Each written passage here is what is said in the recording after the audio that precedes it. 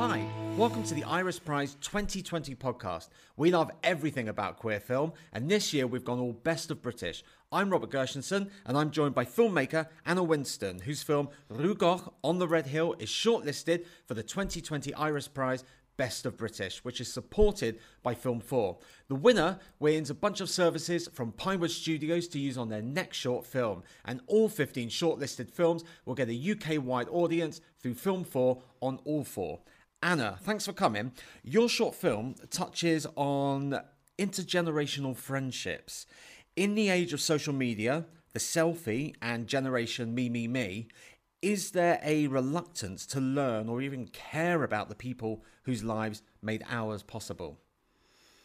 No, I think that more and more people are looking back to learn. I think you have to kind of at least learn from the past to kind of move forward a little bit.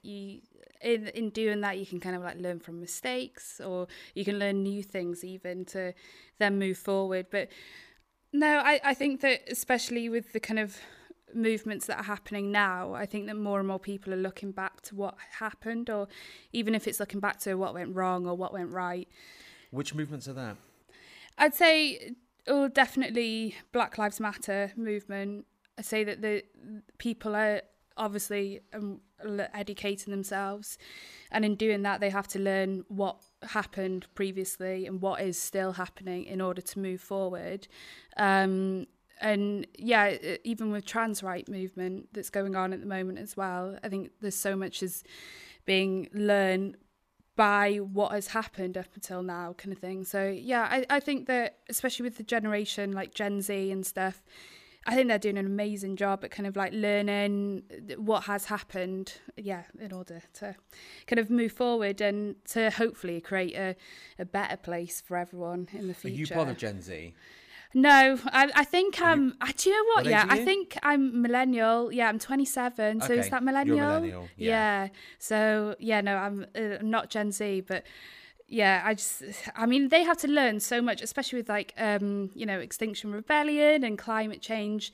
Even that, they're just, and the politics of everything that's going on at the moment. I think they're just doing an incredible job, aren't they? Just educating themselves. Yeah, they got. So how important is it for younger LGBTQI people to know about who came before? And I'm being quite specific in the history in this country, maybe in history in America, because we seem to be quite, connected in that respect. Yeah, I think it's so important because you can learn a lot about your privilege now. You can learn, how far we've come, but also how far we can still go with rights, especially because when we were researching this film, we even learnt things about, when homosexuality was legalised in the UK. And, even important dates like that, it puts into context for you for how long people went, people who were, law-abiding citizens, people who respected the establishment that was the law, but that same establishment that they respected was also the same establishment that said who they could love, or said it was illegal to be who they were, or illegal to love who they were, who they wanted, kind of thing. So, and what that does to a person is just, it is cruel, essentially. So I think it's really important to learn kind of what has happened before, so that you can see not only what can be done, because you can see how those people kind of won those rights, what was done to win those rights, and then it kind of can help you to moving forward as well, and hopefully, creating a better place for everyone. In terms of the younger generation in the LGBTQ community, is there much of a connection or a dialogue with the members in the older end of the community? And do they even socialise together? I think there is a certain amount of dialogue. I think that there has to be, in order for people to learn and even share experiences of what they've been through. I think that dialogue is there. If it's as open, I don't know if it's as open as it could be. That's I'm not sure if it's quite there yet. But I think smaller cities like Cardiff, obviously it's smaller, so there is more of a socialisation going on and more conversations happening. But I think that's where things like also social media comes in, because social media, yeah, is bad in that, like, you know, horrible opinions could be said, but it's also a platform where people can share experiences, and it doesn't really matter about the age. Essentially, you can follow someone on Instagram or Twitter or whatever. You're not really looking at their age, you're just looking at them as a person, and it's through those that you can kind of like learn through their experiences, or even ask opinions or ask for advice and stuff like that. I think that's a really nice side of it. But yeah, so I think a certain amount is happening. How can someone who is wanting to learn more about the past in terms of LGBTQI education, where can they start? What films would you recommend? What documentaries, books, TVs, comics?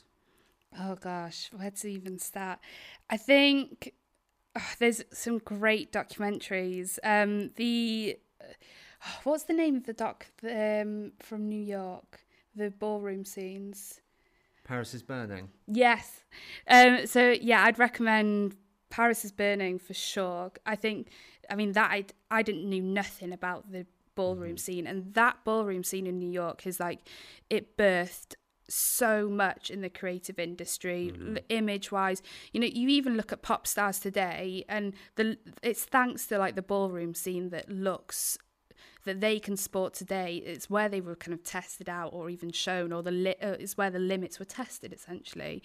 So yeah, docs like that are incredible, really. And yeah, I'm not sure books wise, but I'd say online, I know it is just basically where everyone starts, isn't it? Just online, even giving it a quick Google. Kind of, if you want to learn about kind of like rights that happened in America and stuff like that, like with Stonewall, even if you want to learn about that, if you even give it a quick Google, if that's your starting point, there's nothing wrong with that. Like, you're still putting an effort in to learn for yourself, and it's through doing that you can then find like various books, like even Mike's book for this doc, like he essentially goes through the history of gay rights, but in the UK, obviously. So yeah, On the Red Hill, that's a really good book. You should try that. But yeah, but just get a cheeky plug in there. But well, talking about the film, how did you stumble upon this story? You know, George and Reg, the main people in the documentary that the story is about, they're not famous, and the cottage is literally in the middle of nowhere. So in both a physical place and a narrative place, it's almost undiscoverable. So how do you find this story? So I found the story out through an article in the newspaper. It was talking about Mike first, and it was talking about Mike's experience of being gay in rural Wales. And I thought that was like rare enough in itself. And the picture that they used to go with it was of Reg and George. So this is Mike Parker, who wrote the book On the Red Hill. Yeah, he wrote the book. But yeah, the picture was just beautiful that went with it. So I started reading it and realised that it was based in Machynlleth in Mid Wales. And it's so rare to hear queer stories coming out of rural Wales, because like it just doesn't. The diversity in stories is just really lackluster, to be honest. But that is changing. But yeah, I just thought it was such a beautiful story. And I was like, the more people need to know about this, because it's stunning. So yeah, it all started with an article, and then we got in touch with Mike. Well, that was going to be my next question. How do you approach him? Talk about that process of is there something you did before? Did you research? When did you approach him, and how did you approach Mike?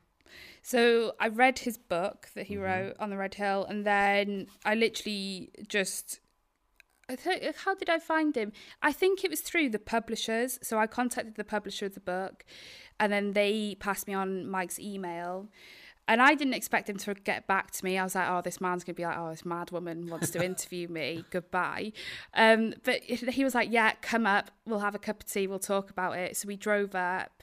We far? literally... How far away is it? It's from Cardiff. It's about 3.5 hours. So it's not a short trip. No, not at all. But it's such a good story. I was like, I just want to get this story. It's so good.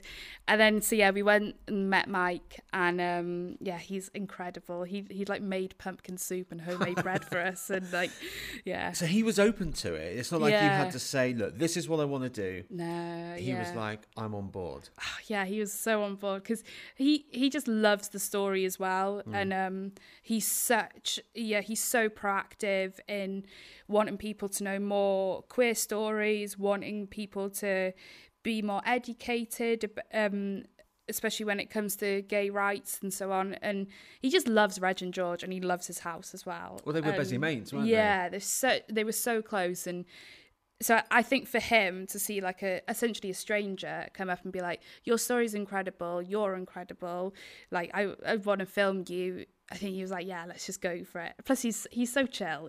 He's lush, so he's down for it. Proper chill. Yeah. So what was pre-production like? I mean, how do you plan for something like this? Do you have a structure that you want to follow?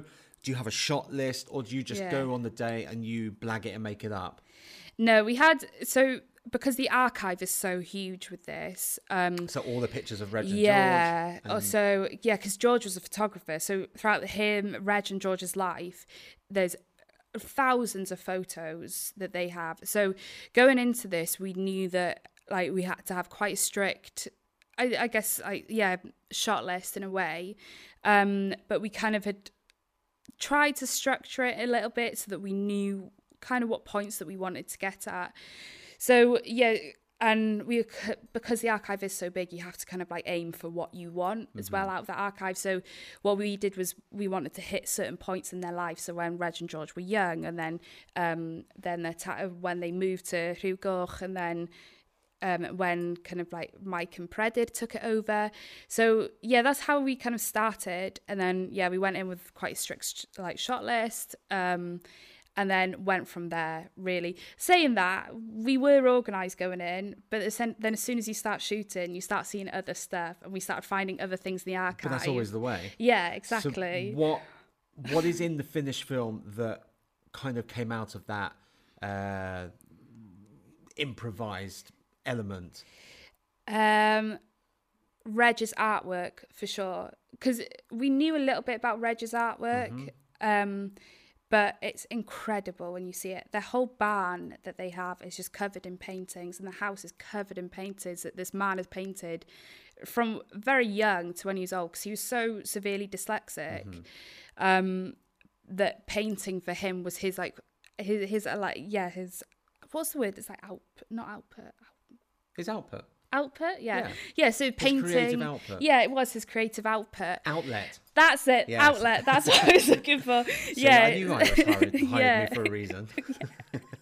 So yeah, that's a bit. Yeah, so the paintings, but we didn't realize quite how much they meant to Reg. I mean, he's brilliant at kind of organising the house, and the house is so creative, and it has so many like little trinkets and bits everywhere, but you can tell that like someone's thought about them. They're almost like little areas. So the house is basically like a museum to Reg and George. Yeah, in a way. Like Mike and Predyd have also made it theirs for sure. Because I was going to ask, how would they feel about?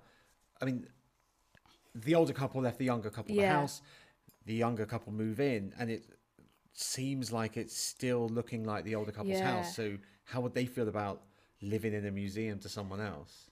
Yeah, well, it's actually, so when they moved in, it was it was in a pretty bad way, but it was just cluttered. Right. So they've actually taken quite a lot out and essentially organised it, but it's now this really beautiful mix of like, so there's Predyd's work up on the wall, but there's also Reg's work up on the wall, and there's Mike's books next to George's books. So it's this like, it's really beautiful combination of like, two different generations mixing. So it is theirs completely, and they have made it theirs. The film isn't overly flashy. It's a very simply made, economical film. The story is the focus here, but visually it's not static. There is movement. You've got panning, tracking shots. You've got some pans. You've got maybe some drones. Am I drone thinking? Yeah. Okay, so how did you come up with the visual style? So because we knew we were filming a house, and the house itself, because it's such an old house, it's very dark. I knew that I didn't want any of the shots to become so crowded and so dark that you don't know where to look. So I think in that case you can use camera movement to kind of help the viewer in a way, to like make them feel like they were walking through the space as well.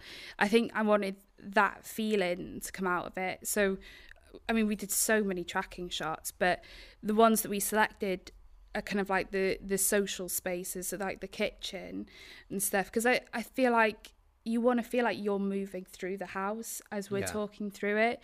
And because, like you say, the film is so simple, I didn't want to overcrowd it with like flashy, effects or editing essentially. But I think you can use camera movement to just kind of help the story move along and I think help help whoever's watching it feel like they're in the house too, kind of thing. The first shot is lovely. It's just literally moving towards the open door. It's inviting you in. It's literally saying, this story is about this house. Let's come in. Yeah. That's. I'm so glad you got that. How long was the shoot? How long did he just say? Oh yeah, just move in, whatever. 6 months. No, 4 days. 4 days. That's quite long. Yeah, it was. So everyone that was working on it, we all had jobs outside of it. So we all only had these 4 days free that we could work on the film. So we went up. We booked an Airbnb that was meant to be for 3 people, but there was 5 of us. We just slept on. You schmeiss a few extra people in. Yeah, basically. But yeah, they were fine with it. And then we just literally shot every day. So our editor actually came with us, and he's the one that scanned in all the archive while we were out filming. Oh, he had the good job then. Yeah, yeah. But he was amazing at it, because I mean, it needed someone techie anyway. But so then we went out filming with Mike. We did loads of walking with him. We had to do a master interview with him. We had to then shoot the whole house as well. 4 days altogether. And then, it was done. And then lots of editing. How did you know you had everything you needed when you packed the kit up, got in the car and drove back? I didn't. Were you having that fear? Yeah. I mean, you can do a tick list to some extent. But... you'll always have that fear. And I just remember when we were driving back, I was like, oh my God, what if we didn't get that? Or what if we got that, but it wasn't quite right? Or what if I want to change that? But you just got to go with what you've got at the end of the day. But what we did end up with was perfect. And like Josh, our DP, he's incredible anyway. So obviously didn't have to worry too much. But when did the edit process start? Immediately, or did you give yourself some breathing space? We had a lot of footage, so we gave ourselves about a week. Me and Joel, the editor, gave ourselves about a week to watch it all. And then the biggest issue for us was the master interview, because we ended up having I think it was like a 3-hour interview in the end. To cut down. It's only a 9-minute doc. Yeah, 9 minutes. And probably half of it is talking. Yeah. So, essentially, I think... talking wise, we've got about 5 minutes of talking, not even that actually, but we had to transcribe it all and everything. So the editing, I think it took us about a month in the end, but then we kept on going back, so we kept on taking breaks, because it's a bit difficult, because you watch something so many times, you're not very objective to what you've created. So it's like getting your friends to watch it, and then they get fed up of watching fresh it. eyes? Yeah, essentially. Pretty much all of my housemates had to watch it. Everyone. But so the editing process was very long, because on top of the interview, we had all the archive that we had to select and decide. And so that was quite tricky as well, working that in. And that became actually the trickiest point, was letting go of some parts. But because they were archive, they felt really special, so it was really difficult to get rid of them in a way. The film doesn't feel overwhelmed with old pictures. I don't feel like I'm watching someone's slideshow. They've just come back from holiday and they want to show you everything. That's good. It's very selective. I think you found a good balance there. Yeah, that's the thing, because originally we were going to get some more like news archives to talk about because Reg and George's relationship did go throughout 60 years and they did pass the date of when homosexuality was legalised, we wanted to touch on that a bit more. But it didn't quite work within the film because I think it sounds better coming from a personal perspective of Mike explaining it to you rather than, like, say if you use news footage or something like that. Yeah. I think it takes it out of the story a bit too much. But yeah, so the archive, yeah, we had to say goodbye to quite a bit of it, but yeah, I'm happy with what we've got.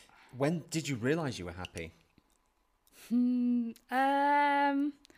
Oh gosh, I don't know, because I'm awful for, like, we'll be like, yeah, this is it, we've got it, and then I'll watch it again, and then Joel will get a message from me at like 2 a.m, which is like, can you just move that bit to that bit to that, and bless him, he does it all.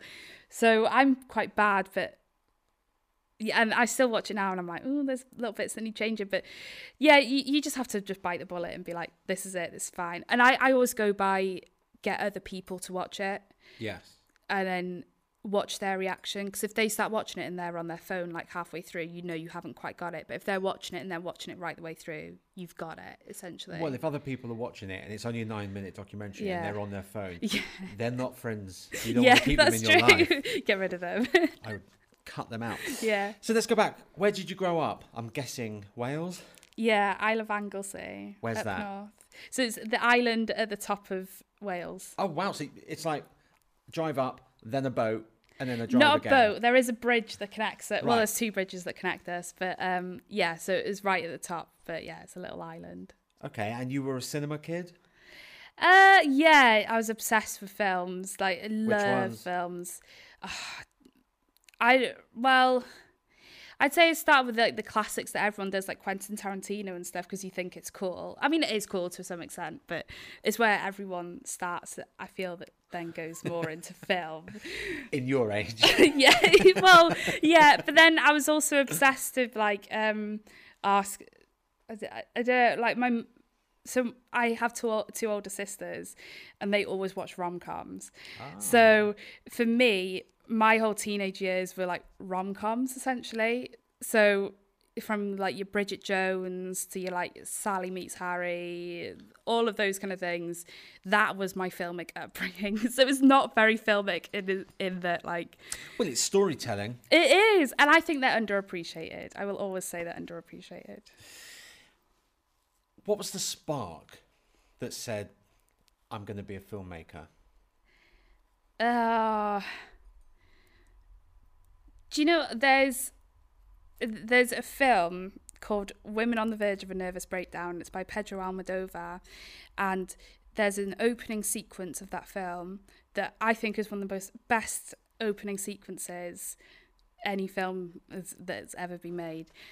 And it was after I watched that film that I was like, I want to make films. I want to make that. That is what I want. How old were you when you saw that? I was 18, actually. I was like... Just 10 years ago. Yeah. Yeah. Oh my God, yeah, it is. Wow. So, but yeah, I was like, I knew... I mean, it took me years to actually, like, be brave and study film, but I knew that I wanted to do something in film for sure. So it wasn't immediate. You didn't start going out writing, making short films, learning on the job. No, I was too much of a wimp. Plus, I love fashion, so I went to fashion school and did that. You can mix them together. Yeah, you know, for Almodovar's sure. films They're connected. definitely have one foot in the film, one foot in the fashion. Yeah. No, they're for sure connected. But fashion's just it just wasn't quite for me. But so it took me years, and I tried doing fashion, realised it wasn't quite for me. And then I just was waitressing for years. And it's weirdly, when I was waitressing, I remember a customer shouted at me once. And I remember he said to me, like, oh, why don't you just go and do something that you're actually good at? And I was like, do you know what? I was all right. I can make a banging latte, to be fair. But he was just an idiot. But I was like, do you know what? I actually am going to do this because I can't be bothered with being shouted at by weird men anymore. So he was right. Yeah. But he's still an idiot. But he's still an idiot. Yeah. When did you think, right, I'm going to go film school? Pretty much that day. I made like a uni application that day when I went home. Which uni was it? It was USW. So, Okay. Yeah. And what course? Film. Film. So how did you Yeah. go from being inspired by Almodovar Yeah. to making documentaries? So I had a lecturer on the film course called Sally Lisk Lewis, and she kind of just mentored me in a way, like, because it wasn't until second year, because I was like, oh, I think I want to do dramas, and then second year started doing documentaries, and I was just good at finding people, and I was just good at like getting stories from people as well, but in a nice way, it's kind of thing. So she kind of just took me under her wing, and I kind of then specialised in documentary with her, and she's just incredible. Anyway, she's amazing as a person. But what is it about stories and documentaries and the truth? What is it about that appeals? I think it's a privilege that someone gives you their story or their experience to tell, and that those experiences or their story can help to teach other people. Help to teach other people things that they maybe wouldn't have looked at or maybe wouldn't have thought about before. But yeah, I think it's just the privilege of finding people, and then if they're amazing enough to share their experiences with you. I love it, to be honest. Like, I think it's so special. Yeah. In the age of fake news, yes, deep fakes, and politicians playing fast and loose with the truth, how can we all ensure that at the end of the day, only truth remains? Gosh, that's a big question. That's what people tune in for on the Iris podcast. It's communication, but communication person on person, sharing experiences that are real. You can read an article about anything you want, and any article will have any opinion that you're looking for, but it's through talking to people and it's communicating with people, their experiences, their stories, and you have to listen as well. That's how you keep a truth, because I mean, with fake news, it'll just peddle you any opinion that you want to hear. But so if you kind of are willing to listen, then talking to people, that's how you keeping in touch with people. That's how you find it. That's how you keep it. What about your responsibility as a filmmaker in that respect? How do you make sure you're always truthful and you're not just trying to angle in for the film? That's the thing. It's difficult at the end of the day. You have a duty of care to your contributor, which is huge, because obviously you have to look after them. But it is a kind of selfish act in a way, because you are using their story. I think it matters what your intention is. If your intention comes from a good place, if it's one that's caring, and if you just want to share their experience with others, I think you can't go far wrong. All you're doing is essentially thinking about how to deliver that. So in a visual sense with sounds and so on. But I think it matters about the intention of it. That's where the key is. But if you have a hurtful intention going in, making a film, using someone's story it's not going to come out well. So I think that's where the filmmaker has to sit down and really think about, what do you want out of this? Not only what do you want, but what people should know from this, and how you can go about it in the best way and the most caring way as well. So, when you showed Mike the film, were you nervous? Oh yeah, so nervous. So did you send him a link, or did you go up there to watch it with him? No, we sent him a link. So we sent him that, and he loved it. But I was so scared because we cut a lot out. That's what my fear was. that because when you come to cutting someone's story down to 9 minutes, you're obviously going to miss huge parts. And you're like, oh God, what if that's their life? You can't, you have to know that. But so that's what I was a bit scared of, that he'd be like, oh, why have you cut that? Why have you cut this? But he was absolutely so delighted with it, and he was so complimentary. And like when we got into Iris, he was so like happy for us as well. So yeah, it was fine in the end. Was that a weight off your shoulders? Yeah, for sure. Yeah, because I just didn't, because he's so brilliant, and I didn't ever want to upset him or make him feel like I'd kind of taken the piss with him. But no, he loved it, so I actually didn't need to worry. But I think it's a good thing that I did worry, because if you're not worrying, then I don't know if you care that much, to be honest. So do you think the fact that he's a writer and he would have had his own turmoil and struggle as he was writing Reg and George's story, that he understood your quandary that you can't have everything in the pot?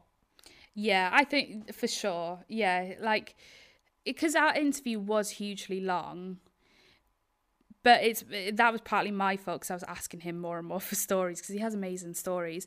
But he understood, like, he was in that room with us. He knew that the interview we got was like 3 hours. Mm-hmm. He knew that we only had like 4 minutes of it in there. But yeah, he completely understood. He's never like been like, how dare you take that out? I think he just knows. He knows. Yeah, he just knows. He's clever. Do you think you could do a feature? Oh my God, yes. Do you want to? Yeah, I'd love to do a feature. Are you going to? Yes, someone pays me. But seriously, I mean, you must have some projects coming up. What's next? Yeah, so I'm under an NDA, so I can't talk. Well, you don't have to tell us names or anything, but just give us a flair of what it could be skirting that NDA. Yeah, I'm working on some documentaries. That you're directing? Not kind of part of production. Okay. So yeah. Sorry, I'm just trying to think of like what I can say without getting in trouble.